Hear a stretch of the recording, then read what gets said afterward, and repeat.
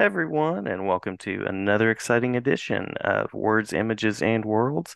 Delighted on this episode to be talking with author, creator Rich Moyer. Rich, thank you for jumping in and thank you for talking with me. Absolutely. Yeah, thanks for having me. My pleasure. I know that you are a person who has a history with the medium. We've actually already sort of begun talking about our history with, it looks like you have a spinner rack in front of you, I actually. do. It's pretty dark in here. Gets dark really quick now. But Yeah, yeah, yeah, there's yeah. comics and I live in a 14-year-old's uh dream office here. Love it. I love it. Sorts of fun stuff. It's my jam. Yeah, so I'll mention Ham Helsing here, and we'll come back around to that. But curious about your history with comics and the moment that you said, "This is the thing that I want to do." You know, I was that weird kid. I never really got picked on, but I was that weird kid that had this patchy oversized jacket in the 70s and I had rolled up Mad magazine under my armpit wherever I went. Hmm. Hmm. So it was that was like my Bible or whatever, you know. I would just carry that around and it was very accessible because it was right after Mad's popularity kind of talked a little bit. You Yeah. know, it was probably bigger maybe early 70s, 60s, you know, and then by the time I got around to it, I could get them and they were, tradable, findable. Hmm. And I wanted to be one of the Mads gang of idiots. I thought that would have been super cool. So I thought that would have been a dream job is to like come up with gags, do visual storytelling, Hmm. um, that sort of thing. I love people like Sergio Aragonis and Don Martin and Jack Davis and Dave Berg and Al Jaffe. All these guys are like bit larger than life, and the fact that you could name them all, Hmm. um, that they all contributed to this thing, but they all had dedicated pages to themselves was super appealing. I didn't really know how to achieve that. I of course like really liked the Sunday comics. Hmm. Um, all the regulars that people like Bloom County and Far Side and Calvin and Hobbes and all those things were daily reading material too. And getting there was the thing that I wasn't sure about. So I mentored my mom was smart enough to get a mentorship with a local sports cartoonist in Denver and also the political cartoonist here in town. Our paper had both a sports Hmm. cartoonist and a political cartoonist. And I was able to talk to these guys, and it felt like it didn't feel easy, but it felt like there was a real pathway. You Hmm. know, if you put a portfolio together and submit it to a syndicate, and there's only 4 or 5 that were credible or that could reach the masses, and they'd send you a rejection letter, and there was a process, right? It wasn't just magic. So Yeah. um, that's that's kind of where I first aimed myself at as being a syndicated cartoonist after college. I did a strip in college and a political cartoon in college, but and that was kind of like a free training ground Hmm. because they're really they want to publicize and publish student work so you can be terrible to start with. You know, you can try it out. You can, I had funny comics and then some were bad and some were great and some were awful. Just go back and forth as a process of kind of finding how to tell a story the way that feels real to you, Uh-huh. or authentic to how you're gonna tell stories. Like a one-panel gag comic is so much different than a 4-panel like Bloom County comic, right? And Yeah. the ability to do one versus the other are completely different, like a whole new skill. Hmm. Um, so that's what got me started. I did that and in college, and then I I had my sights set on that, and I couldn't see anything else. So I just got a job I didn't have to take home with me, and I just submitted and got rejected and submitted. And then the local paper was looking for a a talented local cartoonist another one to Hmm. do a strip cartoon. And so I submitted for that, and the Rocky Mountain News published me, was my first newspaper, and that helped, build a deadline into my life. Yeah. And Yeah. so I'd really get, practice doing it daily.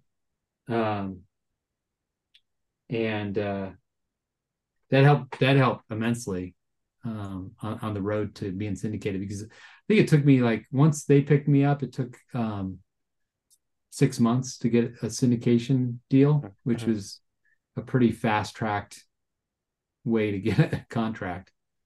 Yeah, yeah. So what was it like to sort of dream of that world of syndication and then get to land there and step into those shoes? It was surreal. I I did a gag a day comic, kind of like The Far Side, but in strip form, because there was more places for that kind of content. So I did what I could, what felt more natural for me at the time to write to, which is a one panel thing. But Hmm. there was less one panel spaces on the newspaper. They were along the sides. And so I did it in strip format so I'd have more ability to get in newspapers. But yeah, doing it daily was, you had your days to yourself. I had to moonlight a little bit because it, wasn't making me rich very quick. But Hmm. I'd go to National Cartoonist Society conventions once a year, and so you got to meet all your heroes. And that the first time I went to one of those, I was super green and shy, and, like, you're stuck in the elevator with Charles Schultz or somebody, So Yeah, it's like it's the ultimate of, like, I'm not worthy, you know, feeling, yeah. that you can get. But it was cool. I mean, all those guys are, like, super nice, not competitive, not like feeling like you're going to take their job or anything like that. Everybody was there to lend a hand or some advice. Yeah, Nice. so Nice. it was cool. I'm picturing trying to come up with small talk with Charles Schultz in an elevator. It's like Yeah, and right. not gush. Yeah, yeah. I talked to him, about a year before he died, Mm. at one of the conventions, and nobody knew he was sick at the time, or at least publicly they didn't know. And he was just like, "Hey, nice tux," because we were there for a black tie thing. I'm like, "Oh, thanks." And I didn't even know where to start the conversation because he's got so much history that Mhm. doesn't involve me at all, and besides reading his comic and knowing his impact on everybody, so. Yeah. But he was super nice and cordial, and we just, it was super small talky, because I couldn't pivot to something more interesting that in, like, 2 minutes, 3 minutes or something. But no, I met some really fabulous people at that organization, and it really felt like they were we were kind of born from the same mother, and all, like, if you had this feeling like somebody had a bunch of babies and then they Mhm. put them all up for adoption all around the world, and then they all got together once a year. That's what it felt like. It's like everybody with this juvenile sense of humor, and they're there just to be goofy and silly, and not take things too seriously, and very kind-hearted, and just really felt like there was a lot of camaraderie right off the bat. It was really great. Love it, love it, and great metaphor there. I love that. So speaking of the sort of the juvenile sense of humor, I'm a former middle school teacher. I teach high school now, and I taught college in between, and noticed that there's a lot of similarities actually among those age groups. I'm curious about what it's like to write in sort of that middle grades or young reader space, because the first time I came across Ham Helsing was through the Excellence in Graphic Literature Award in the middle grades category. So I know there's some nice flexibility around that as far as who can read it and enjoy it, but just curious about your approach. My approach is to write for yourself Mm-hmm. more, than you're writing, like, writing down to an audience or writing down to a kid is a dangerous place to be, right? Like, to guess where they're gonna.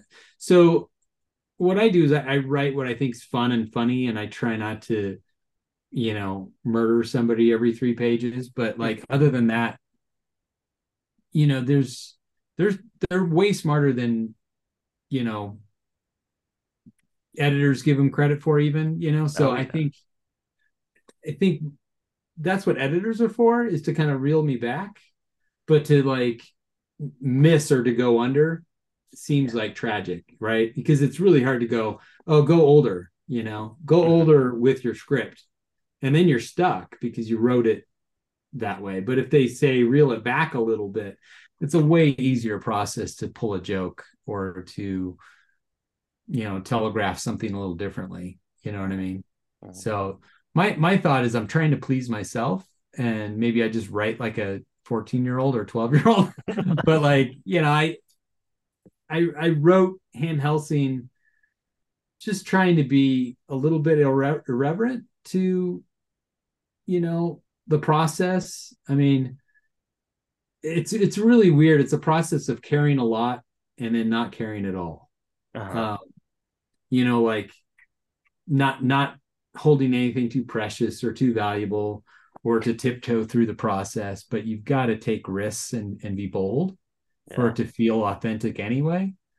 Um, and you've got to be vulnerable as a writer and illustrator too, Hmm. because the kids can see that, right? Like if you're not into it and you're trying to write, I had a conversation with another creator just today about somebody that we felt like was writing to be Dave Pelkey.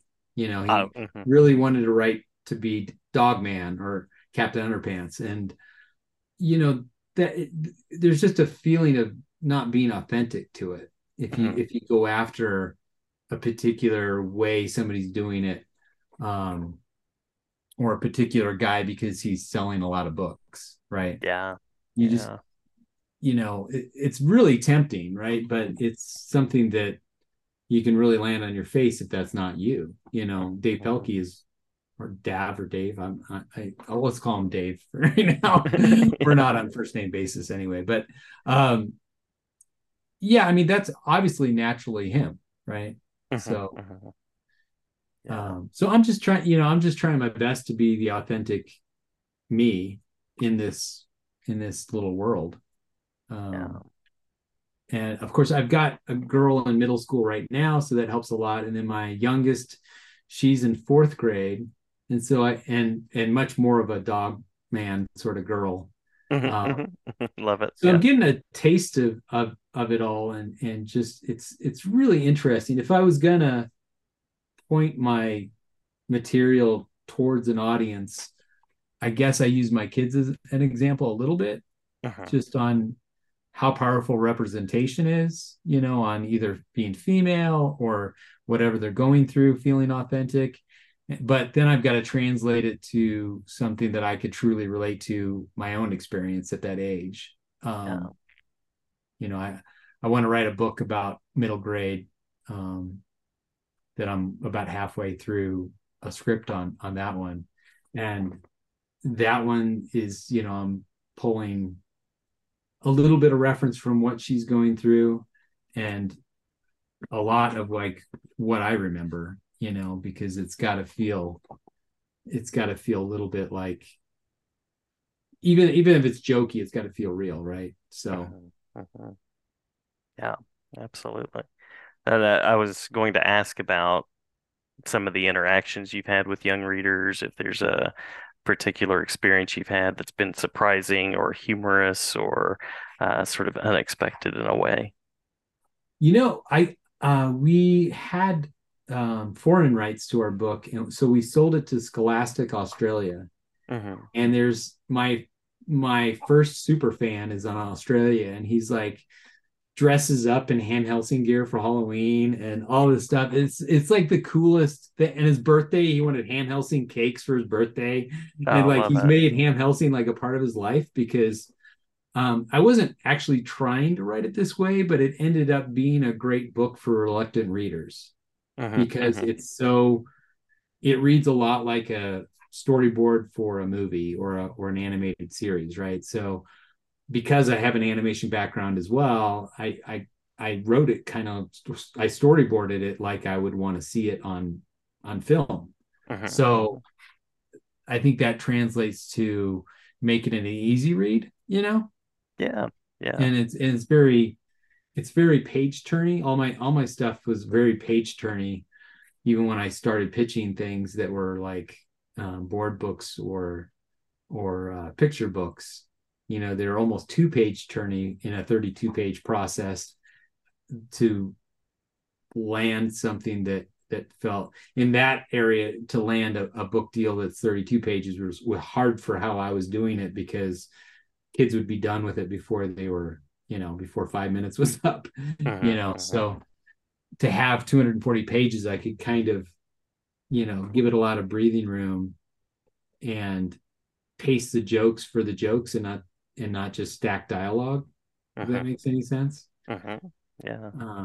I mean, some of the books that I love, I mean, some of them are wordless, are just an adventure that you can decipher through the pictures themselves.